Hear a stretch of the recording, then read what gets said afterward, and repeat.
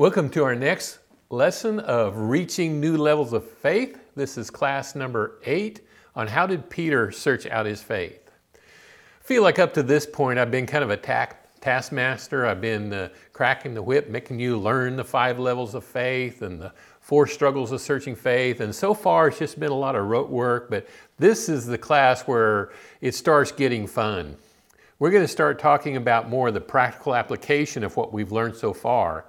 And if I can teach you how to do this with a couple of Bible characters, you'll be able to go through the whole Bible and you'll actually see this stuff. Say, oh wow, he's really at solidifying faith, or he's at searching faith and he's going through the practical struggle. You'll be able to tell this stuff once you get familiar with the terminology and understand what each of these means. And so I want to walk you through the life of the Apostle Peter as we look at how did he search out his faith. We're going to start in John chapter 1, if you want to be turning there. And if you have the workbook, you might open it up to chapter 8, as we'll be filling in the blanks and be able to show you what scriptures we're going to be looking at. Remember, if it's underlined, that means we're going to turn to it. So the first passage we're going to turn to and read together is in John chapter 1, verse 35 through 42. So we see how Peter came to Christ. John chapter 1, starting in verse 35, says, "Again the next day John," now this would be John the baptizer, "was standing with 2 of his disciples. And he looked at Jesus as he walked and said, 'Behold, the Lamb of God.' The 2 disciples heard him speak, and they followed Jesus. And Jesus turned and saw them following and said to them, 'What do you seek?' They said to him, 'Rabbi,'" which translated means teacher, "where are you staying?' And he said to them, 'Come and you will see.' So they came and saw where he was staying, and they stayed with him that day, for it was about the 10th hour. One of the 2 who heard John speak and followed him was Andrew, Simon Peter's brother. He found first his own brother Simon and said to him, 'We have found the Messiah,'" which translated means Christ. He brought him to Jesus. Jesus looked at him and said, "You are Simon, the son of John. You shall be called Cephas," which is translated Peter. We see that Peter came to Christ with affiliating faith, with a faith that was based on the affiliation with his brother Andrew. He came to Christ like pretty much all of us come to Christ. Some kind of an affiliation, whether it's a family member, a church member, a different relative, or a distant friend or a neighbor. We have some kind of affiliation that brings us to Christ. Well, Andrew was able to reach out and to bring his brother Simon, who later became Peter, to Christ. I want to pause here and just throw in a thought for you. Have you ever thought, when you hear so many people talk about evangelism, we need to get out and share our faith, have you ever thought, I'm really not the kind of person that just reaches out to a lot of people? Andrew, as far as we know, only reached one person for Christ. But that person was Peter. And how many people did Peter reach? You may not be a Peter, but could you be an Andrew? Could you find one person to lead to Christ? And if that person happens to be a Peter, look at the difference that you could make in your world. Just food for thought. Getting back to Peter, there's a lot of things that changed about Peter, but one thing was his name. We see that there in verse 42. It says, "As soon as Jesus saw Simon, he said, 'You are Simon, the son of John. You will be called Cephas,'" which is another name for Peter. Immediately, Jesus had a vision for Peter. He says, I see, okay, your name's Simon. I see you as Peter, which means rock. I see you as something being solid. He had a vision from the very beginning for what Peter could become.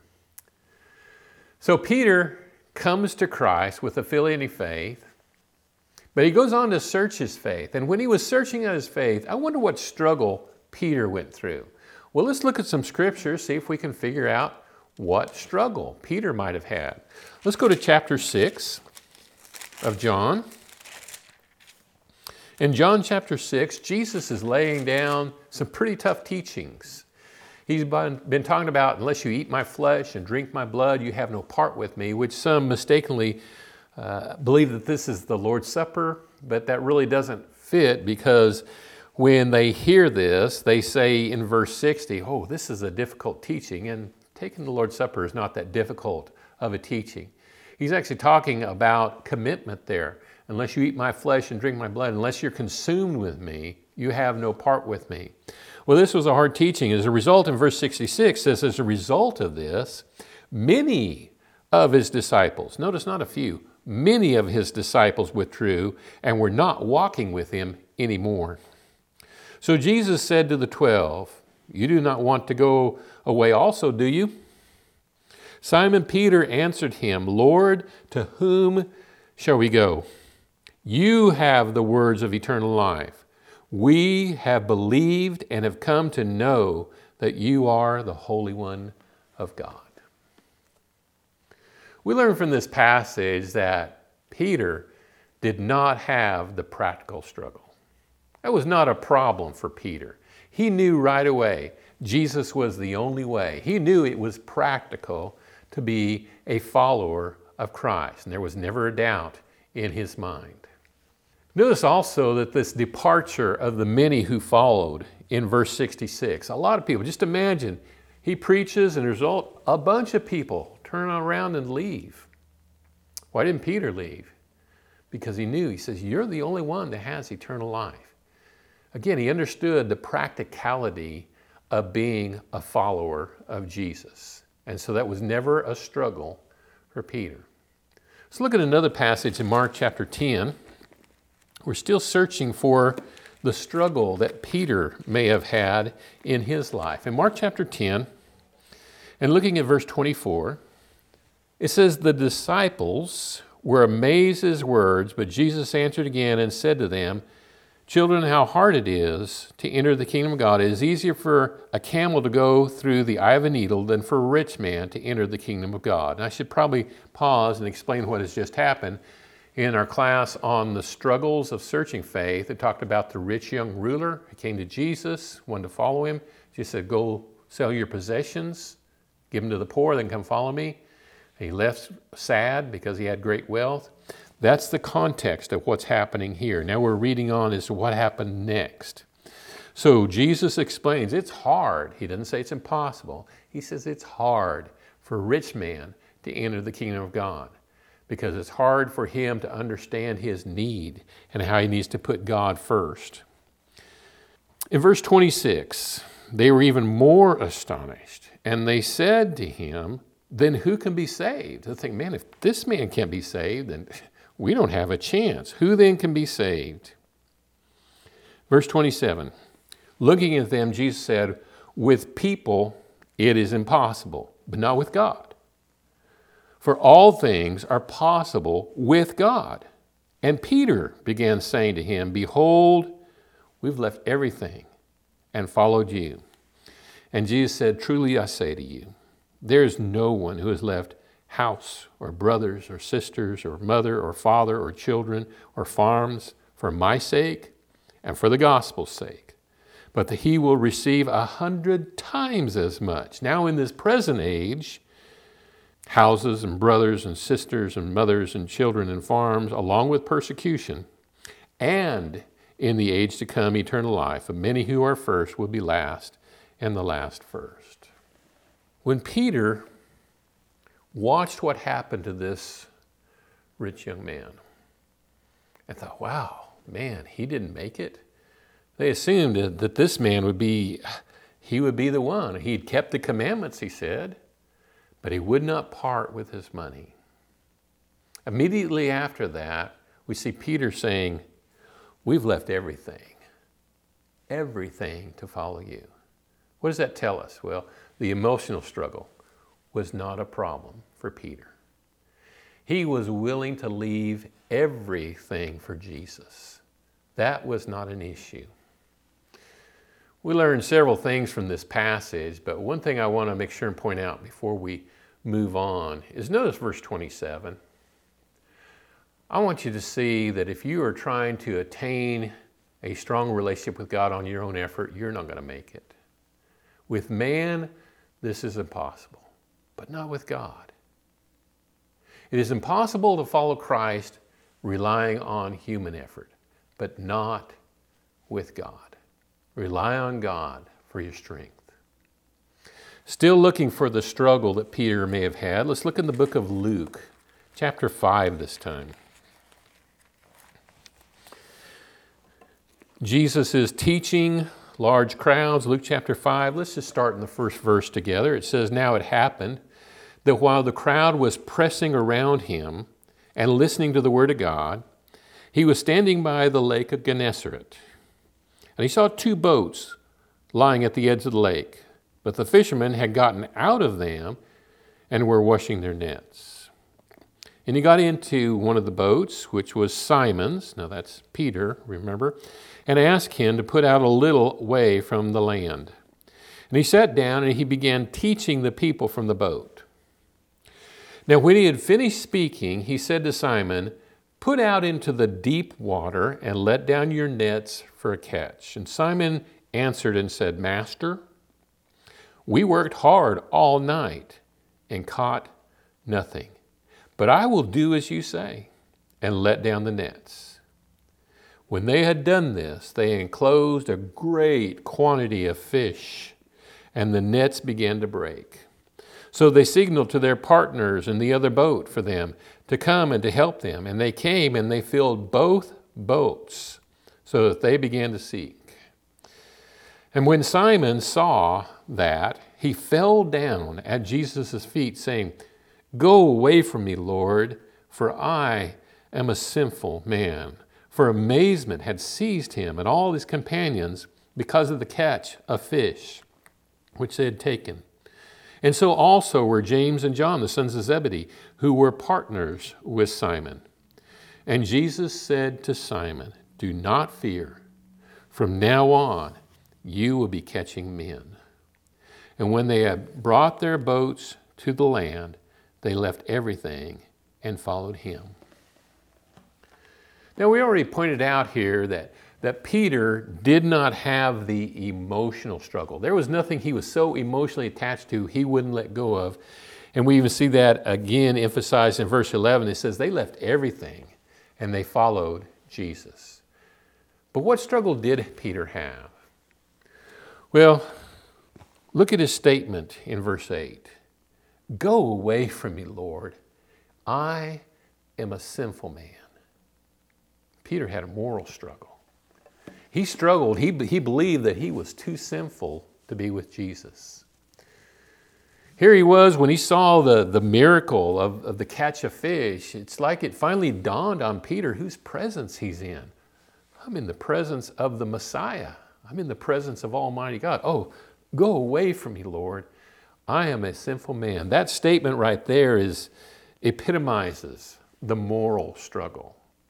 When we believe we are not moral enough to be with Christ. And I'll remind you that the thing that's hard about the moral struggle is the truth that's in it, because none of us are worthy to be in the presence of Christ.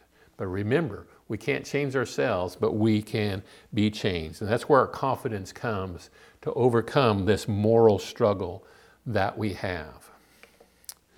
Now,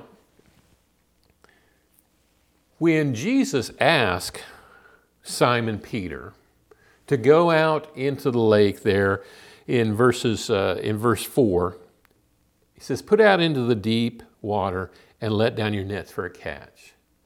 Now in the next verse, Peter explains, "Lord, we've been fishing all night. We didn't catch anything." Keep in mind here, Peter's a professional fisherman. This is what he does for a living. He and James and John and Andrew, they're all in business together. They're fishermen. Was Jesus a fisherman? No, he was a carpenter. And he says, "I want you to go out. I know you've been fishing all night. Go out and drop down your nets for a catch." It made no sense whatsoever to do this. But that's what faith is. Sometimes it takes faith to do what Jesus tells us to do, even if it makes no earthly sense. And in your faith journey, you're going to have times where Jesus is going to say, "This is what I want you to do." And you say, really? Yeah, this is what I want you to do. Okay, Jesus. If this is what you want me to do, this is what I'm going to do. That's stepping out on faith. That's trusting Jesus, that he knows what he's doing. And as a result, we see how they were blessed with many, many fish. But that was an important day for Peter because he realized the struggle that he had.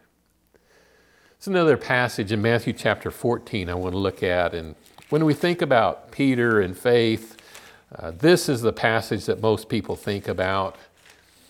It's when Peter walked on the water. In Matthew chapter 14, let's read the scene together here, starting in verse 25. And in the fourth watch of the night, he came to them walking on the sea. When the disciples saw him walking on the sea, they were terrified, and they said, "It's a ghost!" And they cried out in fear. But immediately Jesus spoke to them and said, "Take courage, it is I, do not be afraid." Peter said to him, "Lord, if it is you, command me to come to you on the water." And he said, "Come." And Peter got out of the boat and walked on the water and came toward Jesus. But seeing the wind, he became frightened, and beginning to sink, he cried out, "Lord, save me." And immediately Jesus stretched out his hand and took hold of him and said to him, "You of little faith, why did you doubt?" It's a very popular passage. In fact, I'd read one time that this may be the most preached on passage in the entire Bible when it comes to sermons. It makes a very easy sermon because it's a great lesson for all of us, how we can do amazing things if we'll put our faith in Christ. But when we take our eyes off of him, that's when we begin to sink. We often laugh at Peter and how foolish he was to sink in the water, but think about it. He walked on water. Nobody else got out of the boat. Peter got out of the boat. And as a result, his faith took him to a place where he was able to walk on water. But he learned a valuable lesson that day. That day, Peter learned the secret of faith.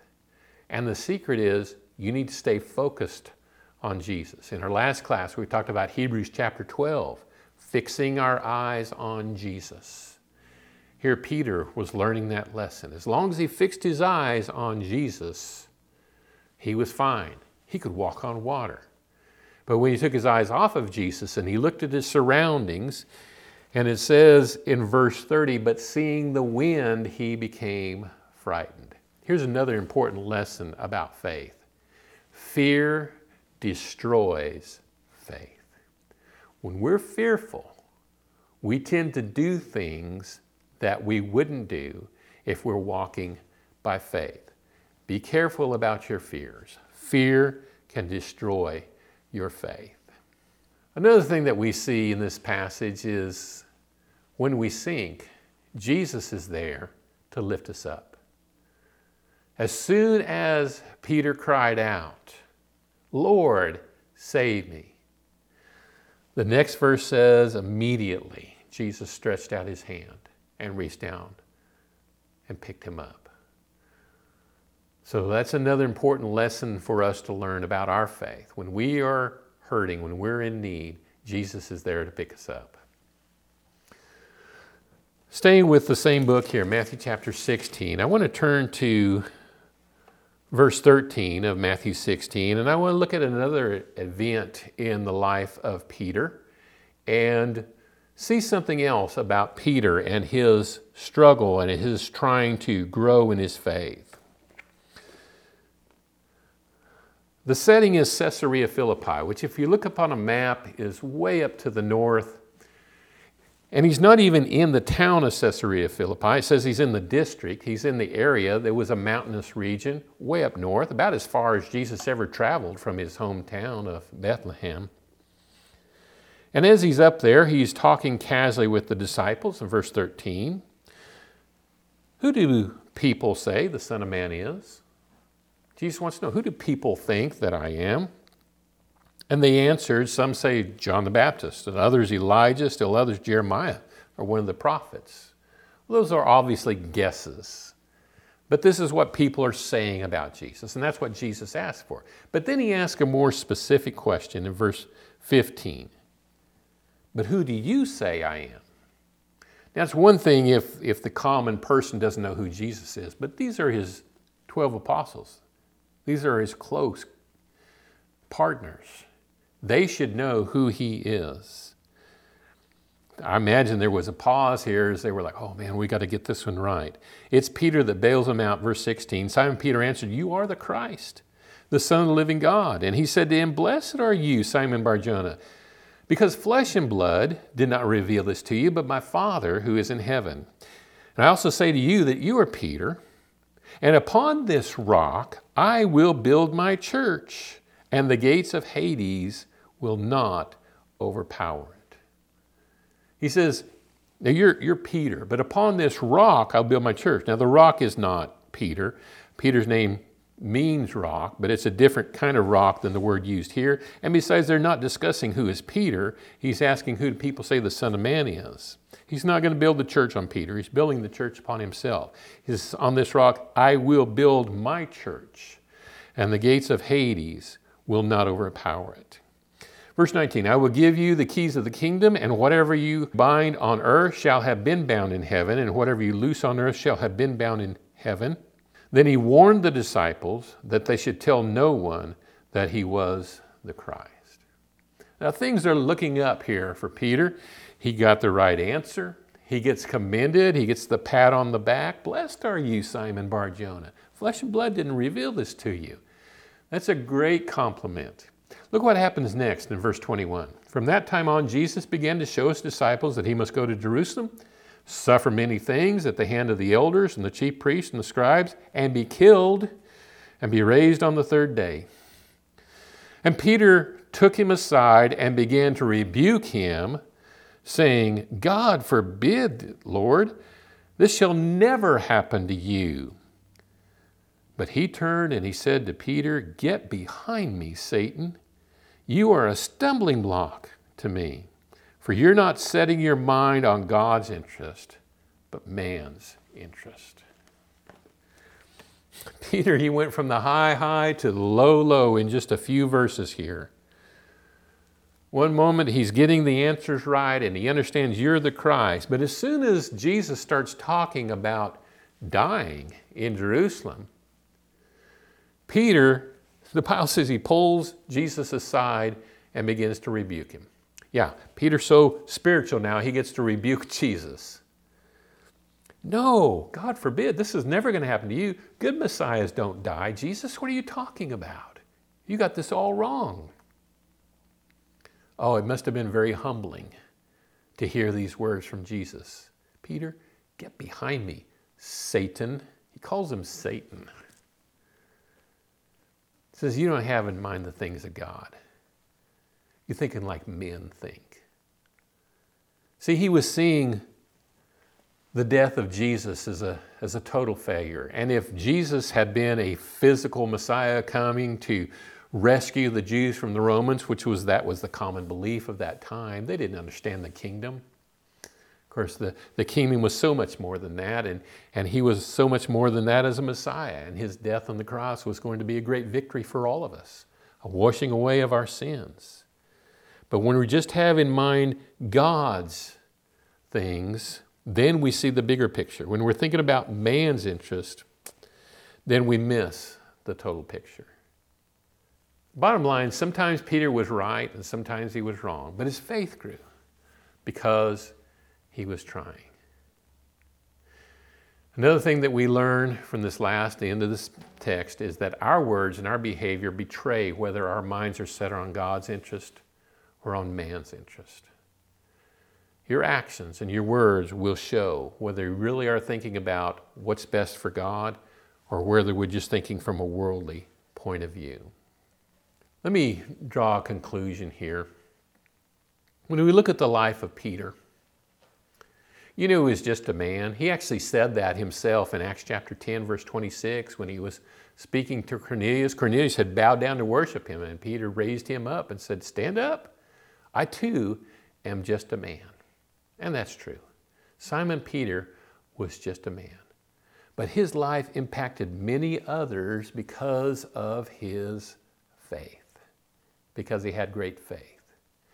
And you can go all the way through the Gospels and you can see the life of Simon Peter and watch how his faith grew little by little until he really became that rock, that Peter, that pillar in the church that Jesus had a vision for him becoming from the very beginning, from the first time that he met him. And he becomes that great apostle who wrote 1st and 2nd Peter, inspired by the Holy Spirit, a great man of God. But it started with a small faith, and it grew and it grew, just like your faith can grow. Man, I'm so glad that we got a chance to share in this study today. And we're going to look at another character in our next class. We're going to look at the character of Job. And so I really hope that you're going to be here for that one. Thank you for being with us today and for listening to how to grow in your faith. I pray that this message will be a great blessing in your life, and we'll see you next time.